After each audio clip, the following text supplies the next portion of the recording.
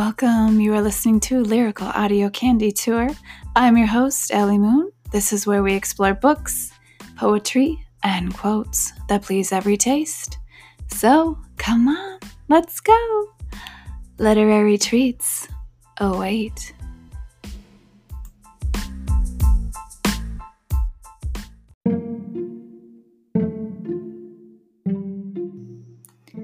Welcome back, everybody. This is part 2. I am releasing letters 51 through 53. Nice, short, and sweet introduction to part 2. I have to go cut my son's hair.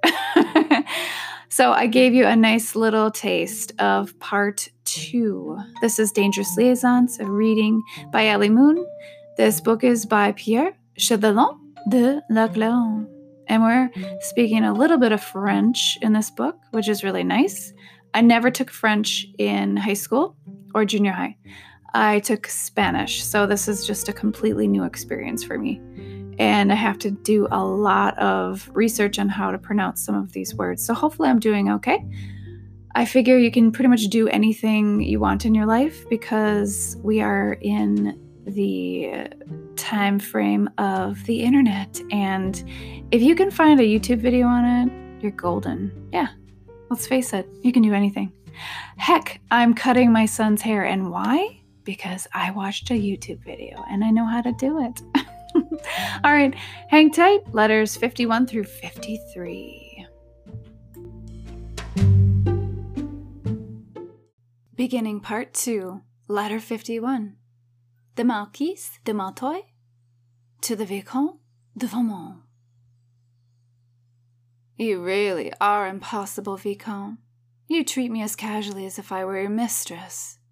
You know very well you will make me angry. Just now I am in a terrible mood. What is it you are saying? You have to meet Downsney tomorrow morning. But you know how important it is for me to talk to you before you see him.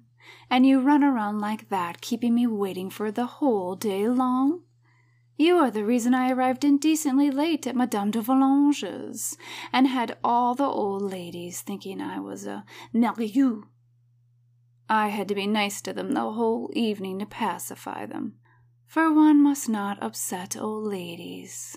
They are the ones who make or break the reputation of young ones. It is now 1 a.m, and instead of going to bed, as I desperately wish, I have to write you a long letter, and that will make me twice as sleepy, for I shall be so bored by it. Fortunately for you, I do not have the time to scold you further. Don't imagine just because of that I forgive you. It is simply that I am in a hurry. So listen to me, and I'll be quick. Tomorrow, if you use your expertise, Downsney should confide in you. The time is ripe for confidences. He is unhappy. Our young friend has been to confession. She has blurted everything out just like a child, and since then she has been tormented to such a degree by the fear of the devil that now she wants to break it off completely. She confided in me all her little worries so passionately that it made me realize what a state she is in. She showed me the letter in which she had broken it off. It is full of religious nonsense. She babbled to me for an hour without uttering a word of common sense. But she made it difficult for me all the same, for, as you can see, I could not risk being completely frank with someone of such feeble intelligence. Nonetheless, I could see in the midst of all this chatter that she is no less in love with her Downsney. I even notice she is, rather amusingly, the victim of one of those little tricks that love invariably plays. Tormented by the desire to think about her lover, and afraid of damning herself by doing so, she has hit upon the idea of praying to God to make her forget him. And, as she repeats this prayer at each and every moment of the day, she finds the means to think of him constantly. With someone more experienced than Dansney, this little circumstance would perhaps be more favorable than otherwise. But he is such a celadon that if we do not help him along, he will take an age to surmount the easiest of obstacles, and we shall not have enough time to carry out our plans. You are quite right.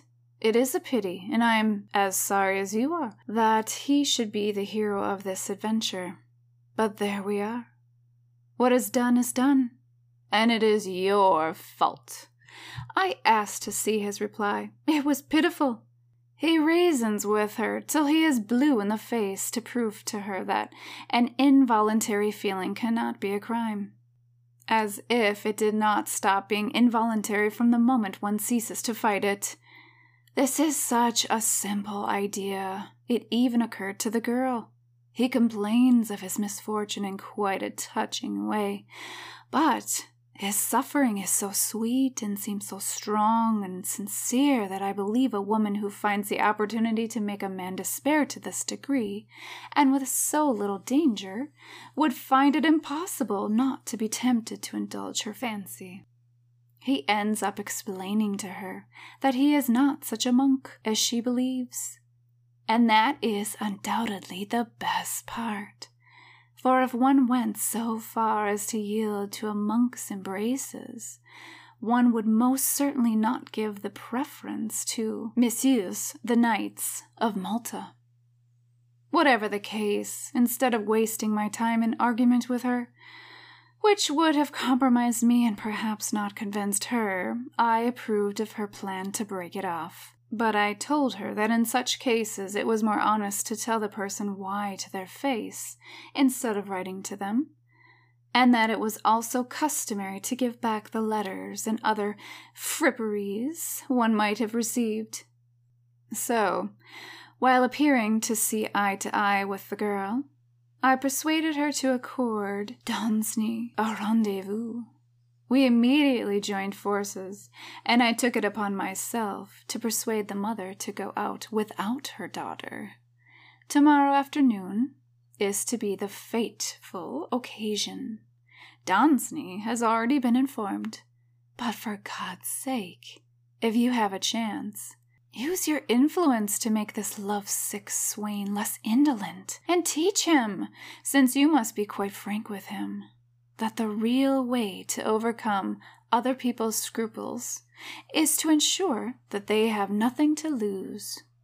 As to the rest, I took care to raise a doubt or two in our young friend's mind about the discretion of the confessors, so that there should be no repetition of this ridiculous episode, and I assure you that she is presently paying for the fright she gave me, since she fears the priest might go and tell her mother everything. I hope that after I had another chat or two with her, she will no longer go and prattle to the first person she sees. Adieu, Vicomte. Take hold of Dansney and steer him along. It would be shameful if we did not do as we liked with 2 children. If we find in the process that we have more trouble than we expected, let us not forget, and this will give us strength, that you are dealing with the daughter of Madame de Vallanche, and I with the wife-to-be of Jagon. Farewell. From 2nd September 17.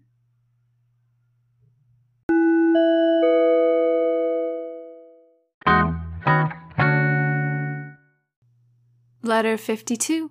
The Vicomte de Valmont to the Presidente de Tavel. You forbid me, madame, to speak of my love, but how can I find the courage to obey you? Occupied solely as I am with a feeling which should be so sweet, and which you are rendering so cruel, languishing in the exile to which you have condemned me, living only on privation and regret, a prey to torment that is all the more painful because it reminds me constantly of your indifference. Must I then also lose the one consolation left to me, And how can I have any other but that of laying bare to you from time to time a soul which you fill with trouble and bitterness? Will you turn away your eyes from those tears you cause to flow? Will you refuse even the homage of the sacrifices you have exacted? Would it not be more worthy of you, of your sweet and honourable soul, to take pity on a poor unfortunate, who is so only because of you, rather than inflict further sufferings on him by the prohibition, which is both unjust and severe? You pretend to be afraid of love, and are unwilling to see that it is you alone who have caused the ills you blame love for. Oh, yes, this feeling is most certainly painful when the person who inspires it does not share it. But where may happiness be found if not in reciprocated love, tender friendship, mutual trust, the only trust that is unconditional, pain diminished, pleasure increased, sweet hopes, delicious memories? Where can they be found but in love? You misrepresent it. You who, in order to enjoy all the good things it has to offer, need only not resist its pleasures. And in defending it, I forget my suffering. You force me to defend myself as well. For while I devote my life to adoring you, you spend your time in finding fault with me. You already assume I am frivolous and deceitful, and you persist in holding against me certain mistakes, which I have freely admitted to you. You are pleased to confuse what I was then with what I am now. Not content with having delivered me to the torture of living far from you, you also tease me mercilessly about pleasures to which you know perfectly well you have rendered me totally impervious. You believe neither my promises nor my oaths. Well, there remains one guarantee I can offer you that at least you will not be suspicious of. Yourself. All I ask is that you put the question honestly to yourself. If you do not believe in my love, if you doubt for one moment that you alone have dominion over my soul, if you are not assured of the fact that you have captured this heart, which has been too wayward until now, I agree to bear the consequences of this error. I shall bemoan my lot, but not make an appeal. But if, on the other hand, to be fair to both of us, you are forced to admit to yourself that you do not nor ever will have a rival, I entreat you, do not oblige me any longer to fight with this chimera, but allow me at least the consolation of seeing that you no longer doubt my feelings, which will can only end, with my life. Permit me, madame, to beg a positive response to this item in my letter. But if I cease talking about that period in my life which appears to be harming me so in your eyes, it is not that I am short of arguments in my defense. What did I do, after all, but fail to struggle against the whirlwind into which I was thrown? Entering society young and inexperienced, passed around from one to another by a crowd of women who are all in a hurry to anticipate, by the readiness with which they gave themselves, an opinion which they felt would be in any case unfavourable. Was it up to me, then, to set an example by resisting what was being so freely offered?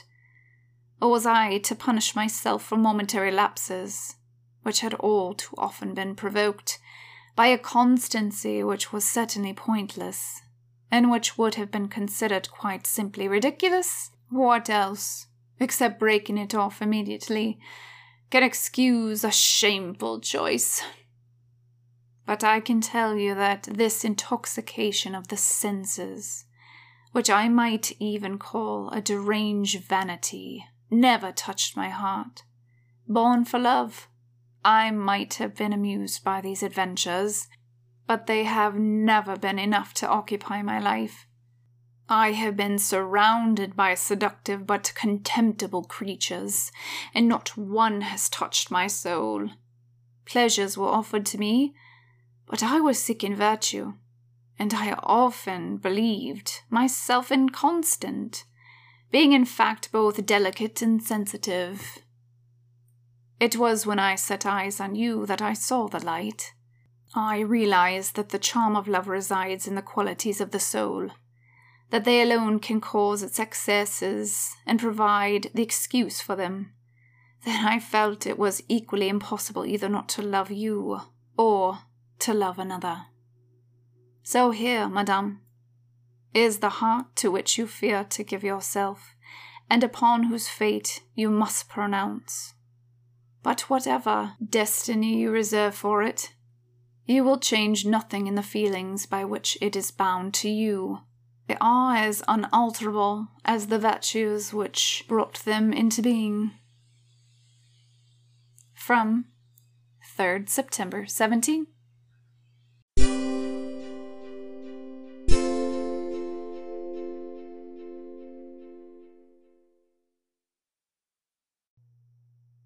Letter 53.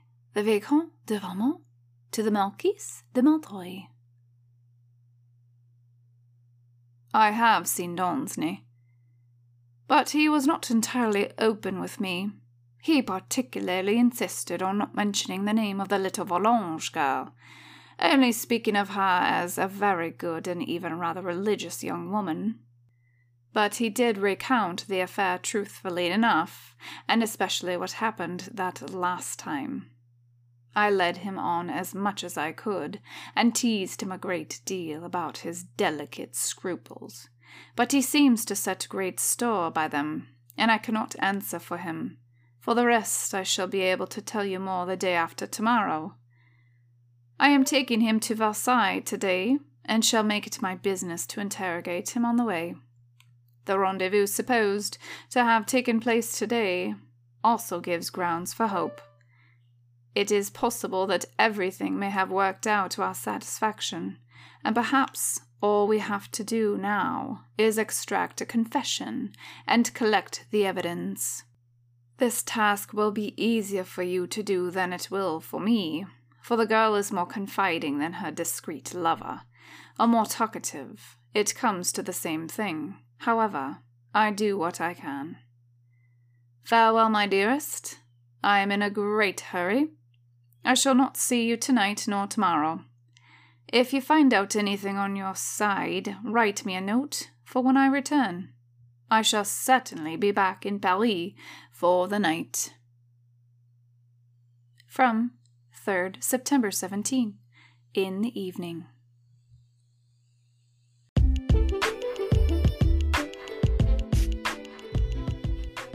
Again, thank you so much for coming back and spending time with me. I really do appreciate it. It really makes me feel good, the fact that you're coming back and listening to my letters. Well, they're not my letters, but the letters that I'm reading in the pipeline. I did speak of Wizard of Oz. However, I do not want to undertake another gargantuan book. Not that it's that gargantuan, but kind of. So I'm entertaining the idea of reading fairy tales, like Snow White, Cinderella, all of the, Grimm's fairy tales, Sleeping Beauty, things like that. Things like that, short and sweet little stories that maybe if you have kids, you can involve your kids too. I promise I'll keep it PG, okay? Just for you. All right. Have a good evening, everybody, and I'll catch you at the next reading.